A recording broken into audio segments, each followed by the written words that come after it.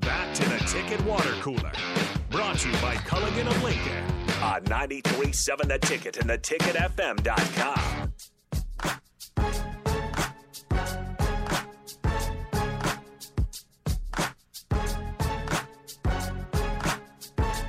We're back here on the Ticket Water Cooler on 93.7 The Ticket, and we are joined by the man, the myth, the legend, Eric Strickland.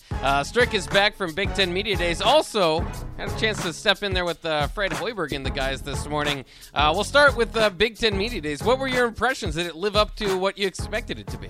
Very much so. I being a newcomer in this space, and I would say more so anything, being home again. You know what I'm saying? So being able to be available for things like that. It's been a blessing to be back with the Ticket and us as a crew and as a team and as a unit. I thought we went out there and it was amazing the people that embraced the other universities, you know, be able to sit down with the Michigan State players and have some conversations with the Purdue players and they were very engaging. So that was pretty fun. It was amazing to watch VJ work. VJ is like a natural vibe. When he shows up, the whole stadium knows he's in the building. And not quite an introvert. He's not the introverted type.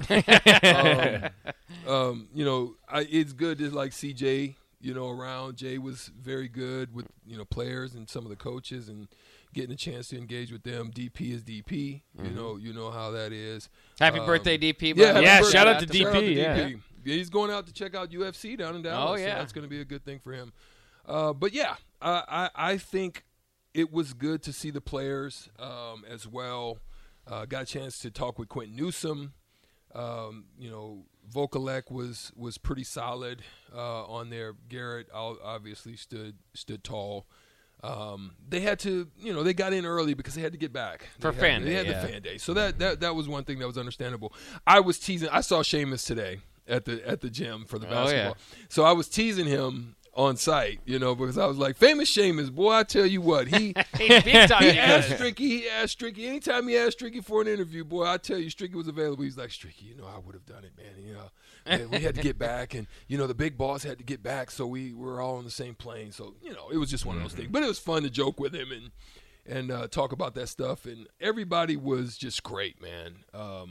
The coaches were phenomenal. Great conversations, great insight on what to expect out of the Big Ten this year. Of course, the leadership, the commission did a wonderful job is explaining the vision and also evading some crazy questions that popped out on there.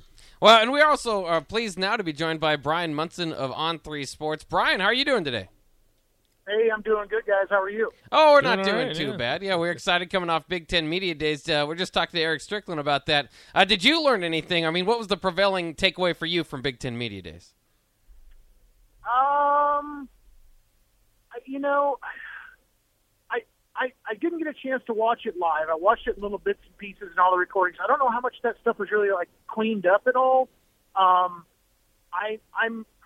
a big Jackson Smith and Jigba fan from Ohio State. I think that, you know, having known him personally, watching him, I can tell you that dude is not the same dude I saw 3 years ago in high school. How mature he has become as a person, and it's just amazing to watch him kind of develop. But I mean, from the Nebraska stuff, I thought that the answer that Scott Frost gave, you know, around the criticism that Coach Whipple has gotten from Narduzzi, it was awesome. I thought that was just such a terrific answer. But I mean, other than that, it was great to hear Garrett Nelson kind of come out there, because I think he gets really overlooked on that team as far as like just being a leader, and he is just a leader like all the way through to his core. Yeah, it was great to see those guys out there. Did you have any problem with Scott Frost not making an opening statement? That seemed to be, from the naysayers, the problem for Big Ten Media Days. I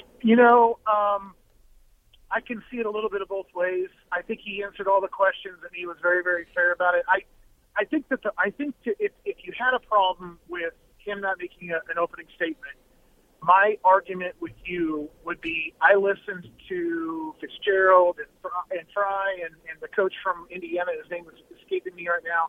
And I know I definitely saw like a number of other opening statements. get nothing out of them.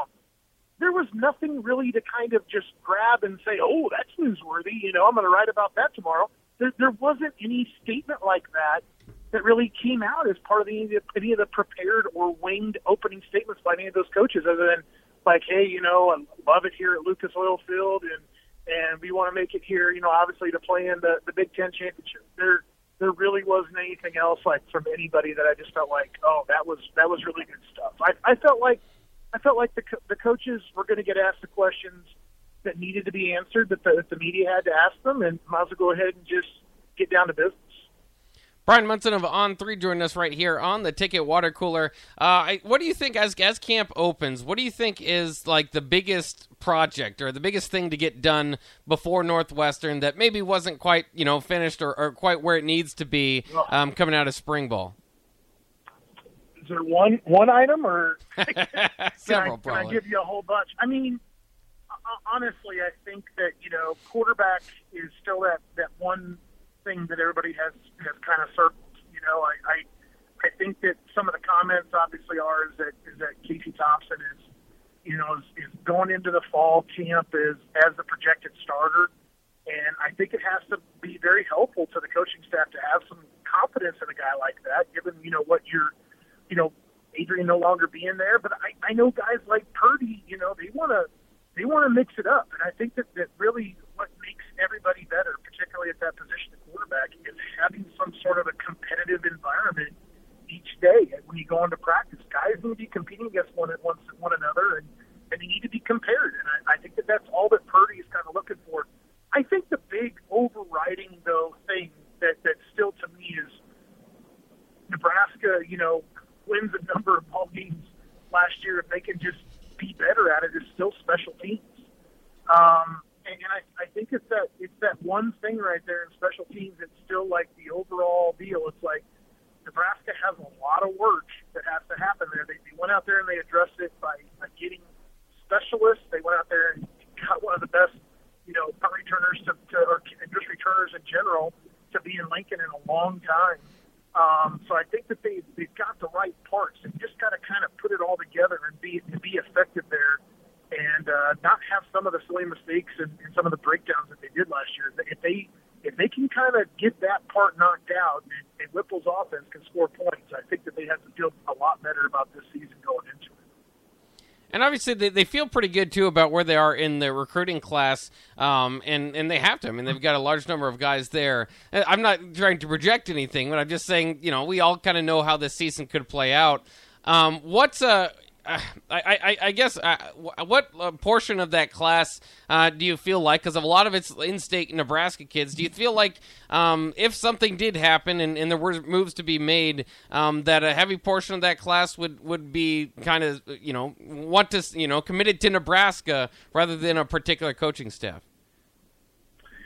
Well, I think that a lot more of these guys this year than in years past, I think, have tremendous coaching relationships with the current coaching staff. If you look at where these guys are coming from, Texas, Coach Applewhite, Louisiana, Coach Joseph, Coach Applewhite, and where the guys are kind of being recruited out of, Coach Whipple going into Massachusetts, getting his quarterback, a guy like Ashley Williams, obviously down in Louisiana, and Cameron Lenhart down in Florida. Those guys are all being kind of tied back to the coaches and Bill Bush in Kansas City, and with Jaden Doss and obviously Coach Joseph and what he means to a guy like Malachi Coleman. This year, probably more prominently than in other years in the past. Those guys are definitely more into how the coaches are approaching them, the pitches that they're getting, the amount of attention, the amount of communication. It's really selling them on the idea of Nebraska. And I think that that's part of the overall thing that Coach Frost and Vince Ginta and the rest of that supportive staff there in the recruitment, sure that they get the guys in the boat that they want, and they continue to recruit those guys. And I think that those guys have felt the love up to their commitment, and I think they're still feeling the love after it. And, Brian, I saw, too, that Malachi Coleman moved his date in which he is going to commit up to, I think, mid-October. Do you know what was kind of the idea behind that? I don't. I got a little segment about it tomorrow in Tunnel Talk, and I'll give you a preview because I kind of, it obviously tells me two things. Number one, Malachi feels pretty good about where it is that he's going to be headed. You don't blindly go ahead and move up your commitment date 2 months if you don't know where you want to go. So I think that things have come clearer to Malachi to go ahead and make that decision. More than that, Malachi has had it in his head, or had the idea that he wants to make a fairly big commitment announcement, like even to the point of probably including some sort of a television broadcast or some sort of like cutting in with like a live feed, whether that's local or he can get any other of the national networks, like some of the other guys have been doing recently, like Caden Green did, to go ahead and pick up that commitment. So I imagine that he was able to kind of get something worked out where he could probably get a date where it worked to get him some time to go ahead and make that announcement. I'm sure that we'll hear a lot more about that as we get closer to October. But I think that things have just come a little bit clearer to Malachi where you can go ahead and trim off the last couple 6-8 weeks or whatever before he was going to make that announcement off of his original date.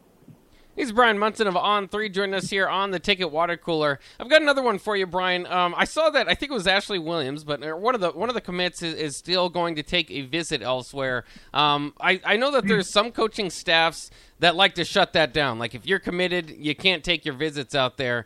Is Nebraska more lenient on that, or is this kind of a different situation this year, or is that kind of how it's been? I think Ashley's backing off that idea right now. And I know that I reported already today that Cameron Lenhart was supposedly going to get wrapped up and maybe taking a visit to Auburn this week, too. The fact of the matter is, just with Auburn, they have 4 commitments in their class. Their board is very, very dry. And Ashley Williams has picked up an offer from Auburn, although Cameron Lenhart couldn't, just like clearly state that he had an offer from Auburn. But it was very clear to him that they were going to continue to recruit him and recruit him hard because they could see him in the room and there was a lot of spaces that need to be filled after the season. I think it's part of the game. I know that Nebraska has kind of gone through it before in the past. I know that they don't like it because obviously it means you have some moving parts in your commitment group as part of your recruiting class, but you want to keep that to a minimum. And I think that it's just one of those things, though, sometimes, guys, where you get a guy and he says, look, these 3 trips, and I'm going to go ahead and make those trips. I think Dwight Boodle is going to be in that boat. I wouldn't be surprised to see him take a trip to Northwestern, mainly because it's in Chicago. It's one of those great places to kind of go. Maybe not necessarily a great atmosphere for a home game, but he can see the contrast there from when he goes to a game in Lincoln to where he goes out there to Evanston and see how different they are. He's Brian Munson of On3 Sports. Brian, we know you're busy. Thanks for carving out some time for us on the Ticket Water Cooler this week. All right, guys. Be good. We'll see you. All right, we'll see you. There he goes. Brian Munson of On3 Sports. Once again, Eric Strickland in with us here on the Ticket Water Cooler. We'll wrap things up. Maybe talk a little bit of Bryce Young's chances to repeat as Heisman. That hasn't been done in a while. Only been done once all time. We'll talk about that coming up next year on the Ticket Water Cooler on 93.7 The Ticket.